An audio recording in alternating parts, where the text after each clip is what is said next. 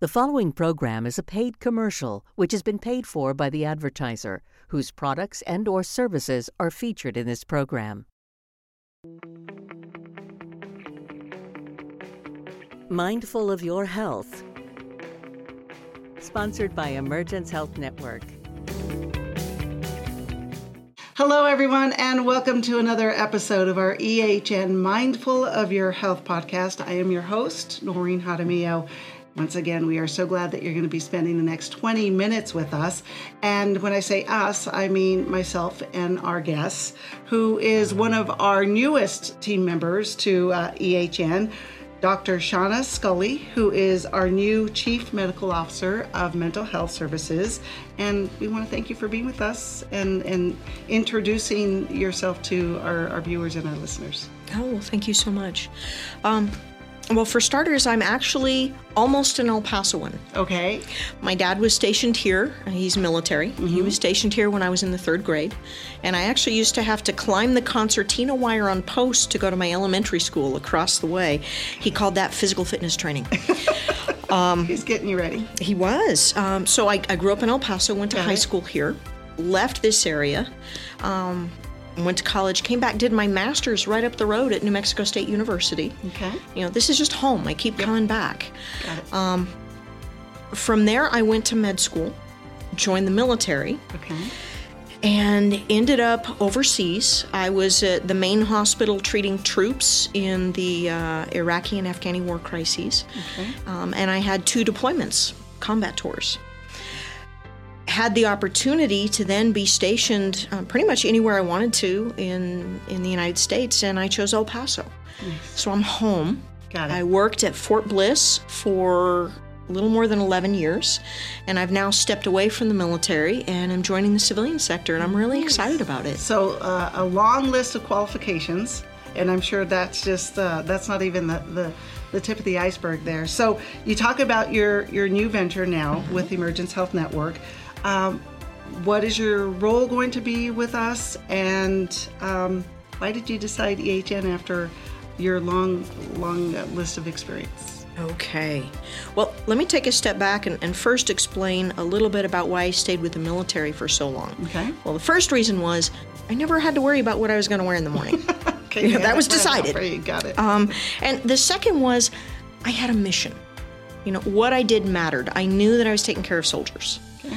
When it came time to retire, I started looking around into the community because I wanted to stay in this region. This is my roots. Oh, right. And I wanted to have a mission. I wanted to do something that mattered. And I looked at a couple teaching opportunities. I looked at a couple private practices. But then, almost by accident, I heard about an opening at Emergence Health Network. And this lets me do everything I love. I get to take care of an underserved population. I still get to take care of my veterans.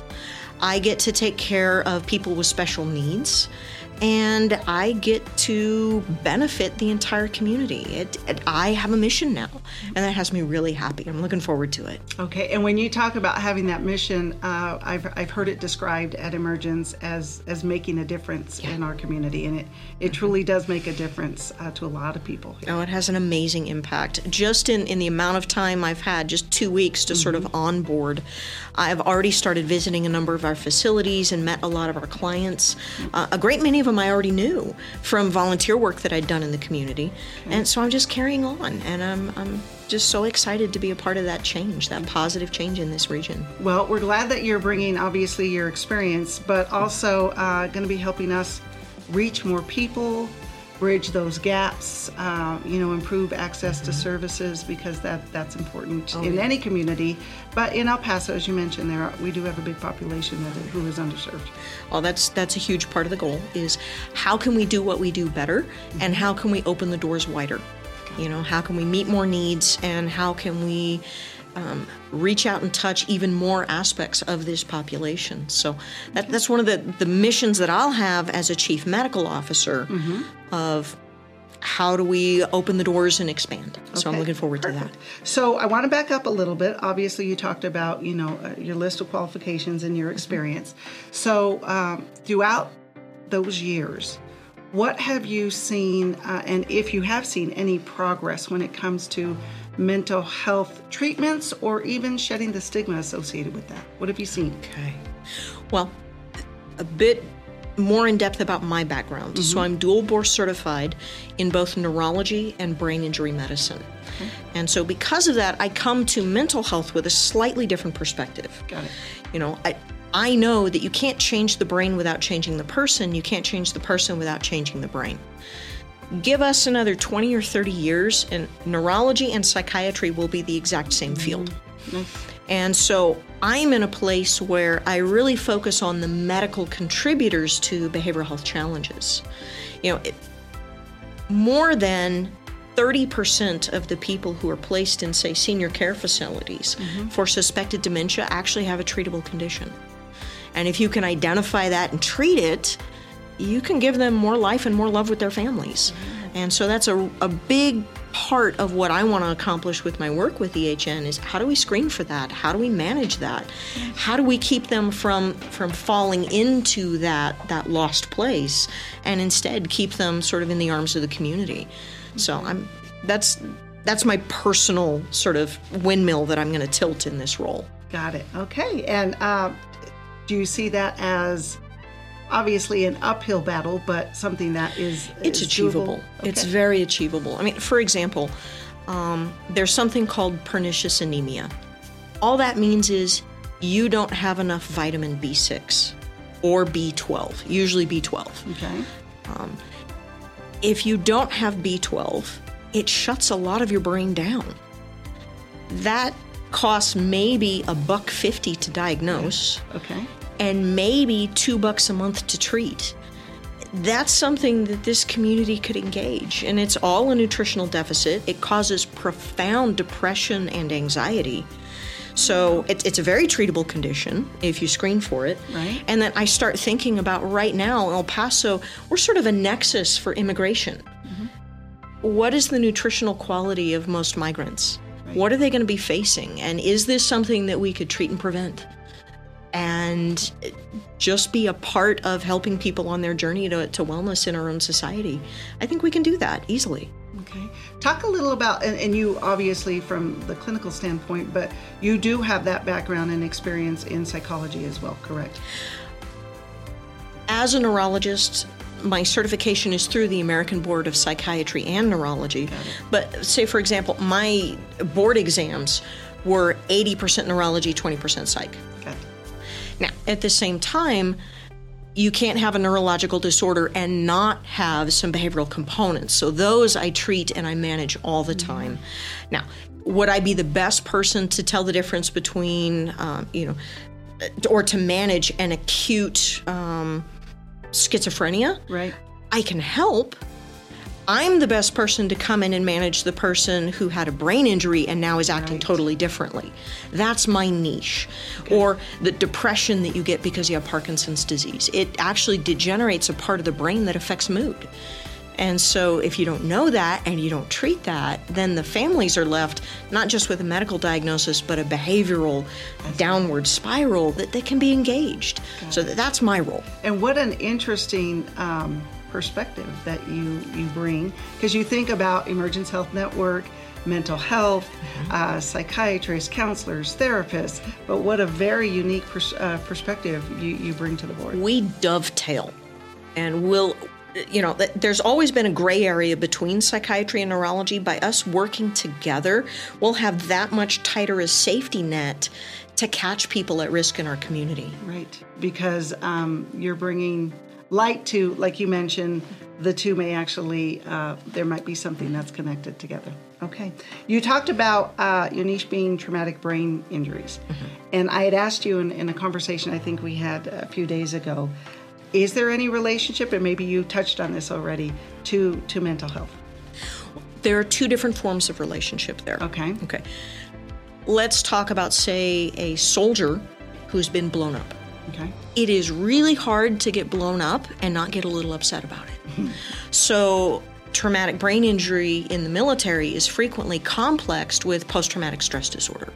It's not that they're the same disorder, it's that the two are so intertwined that you can't take them apart. So there are significant emotional implications and significant neurological and cognitive, meaning ability to think implications all at the same time. Now, on top of that, if you damage different parts of the brain, you damage different parts of someone's ability to think, focus, concentrate, or interact with society. If I were to smack somebody on their frontal lobes, in essence, I'm taking away their emotional brakes. And they suddenly become very impulsive, maybe aggressive, that they don't know when to stop because the emotional thing that tells them to do that is gone. It's not there. And so they're very closely intertwined, those concepts. And is that something, and this may be way off, not sure, because I'm learning as you're talking, is that something where you see this practice going where they need to understand each other more, as opposed to, separately, where it comes to the mind, really, they're being affected in both ways? Oh, yes. Is that happening? In many ways, yes. Okay. I mean, the blessed curse of traumatic brain injury being the signature injury of the war was it started shedding light on these issues and making people realize that there is a connection there. And you can't treat, say, the anxiety in a blast injury survivor without treating also the seizures that blast generated. You have to treat them together. And if they're so anxious that they can't take their seizure meds, you haven't accomplished anything. You have to work as a team, as a community. It's that safety net I was saying that you have to weave underneath every single one of these patients. It has to have the fibers of neurology, of psychiatry, of medicine, of trauma surgeons. We all support them. And then now as they're coming back into society, we have to maintain that connectivity to make sure that they don't just sort of then start crumbling and coming apart. And that happens with any brain injury patient. And what would you say to, let's say, viewers, listeners out there that would say, we don't know where to go for help. We don't know, we don't understand what's going on. We see what's going on with our loved one, but one person, is it depression? Is it only psychological? I mean, what do you tell that person that they don't know where to go for help? And that's the challenge, because so much of medicine, when you look at the medicine that is one patient per problem, 15 minutes per patient, take a number, please, that doesn't create a lot of opportunity for how do we as a community come together and help this person. So there are lots of organizations, say, about brain injury medicine, that help you to connect with the different types of providers you might need. And one of the things that I've really liked about in-processing at the EHN, sort of onboarding into their staff, is learning all the different layers of expertise that are built into that team. It's just amazing. You have people who have, extreme background and knowledge and depth and passion for working with, say, children with developmental delay, and others who autism is their thing. And there's others who are, I'm going to take care of the battered women's population. And it's just like every time I turn around, I find a wealth of knowledge that I can tap into to help the patient right in front of me. That's what has me so excited. Got it. Okay. We actually had one of our guests on a couple of weeks talking about our homeless program. And, listening to that, the outreach that they do for our homeless population in regards to taking care of their mental needs and why they are where they are, and even substance use. So yes, it's all intertwined, and that's the good thing about EHN is, you're right, we could tap into all those resources. It's just this tapestry of expertise woven across the community. It's great. Nice. Well, it's nice to see you excited about, hey, we could be doing A, B, C, D, E, F, and G, it sounds like. Well, a lot of people in medicine tend to get very territorial. It's like, no, I'm the only person who can do back pain, or I'm the only person who does this.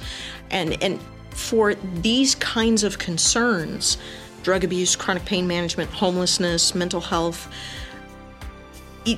you can't just have that one person, because the need is so great that you'll never be able to address it in the community. And there's no one person who's ever going to have the expertise to deal with every facet of complexity that each patient presents.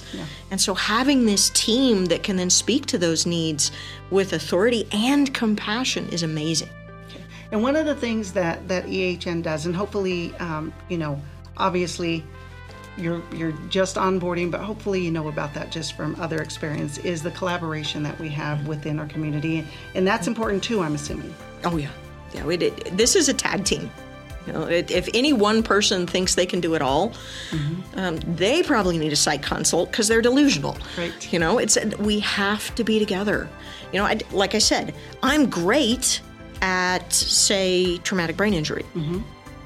Not that great at major depressive disorder, but I know how to help. So if we come together, then no one is overwhelmed, and the patient finally gets all their needs met. Perfect. Okay.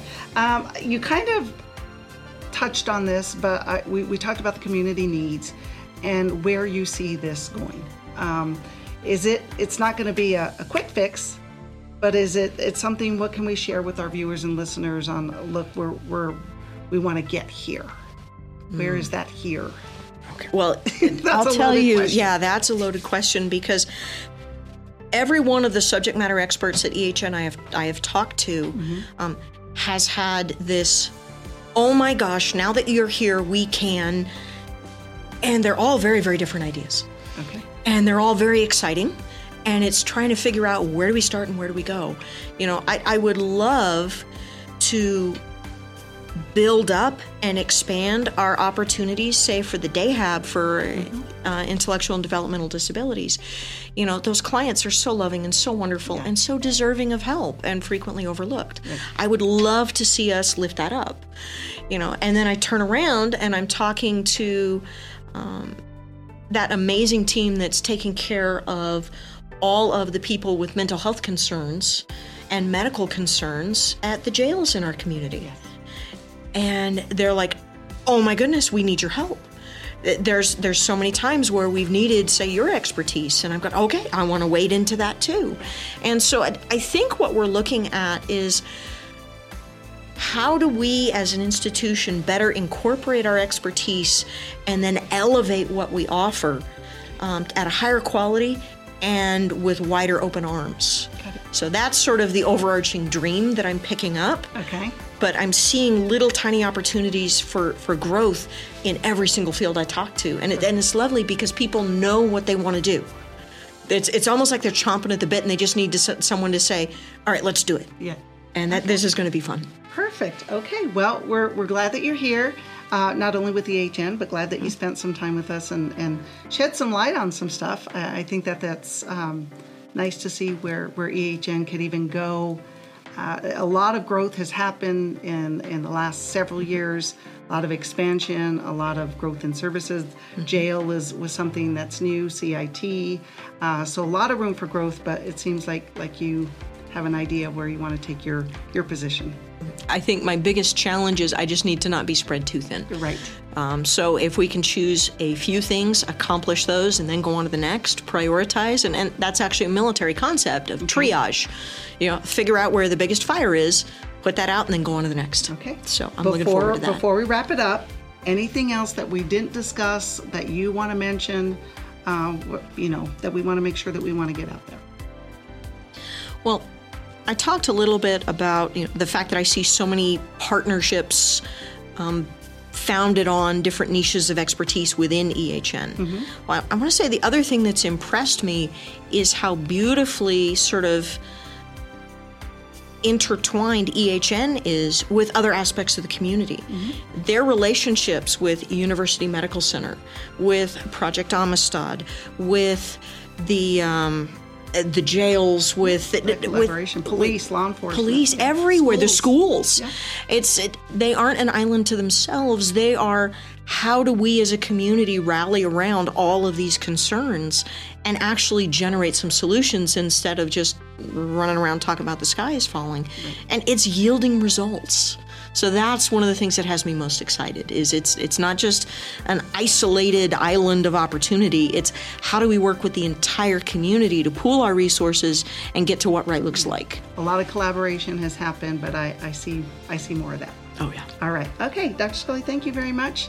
And we want to thank you for being with us for another episode of our Mindful of Your Health. We'll see you next time. Well, thank you for having me. Sure. We are Emergence Health Network, caring for our community for more than 55 years. Our mental health professionals provide trauma-informed care through our 24-hour crisis services, children and adult outpatient clinics, substance use treatment programs, assistance for our military, and programs to help individuals with developmental disabilities. Through community collaborations, we have also worked to expand behavioral health access in our schools and on our streets. At EHN, we are committed to your mental well-being. This is us working for you. Thank you for letting us be mindful of your health. Brought to you by Emergence Health Network. We'll see you next time. The preceding program was a paid commercial which has been paid for by the advertiser whose products and/or services are featured in this program.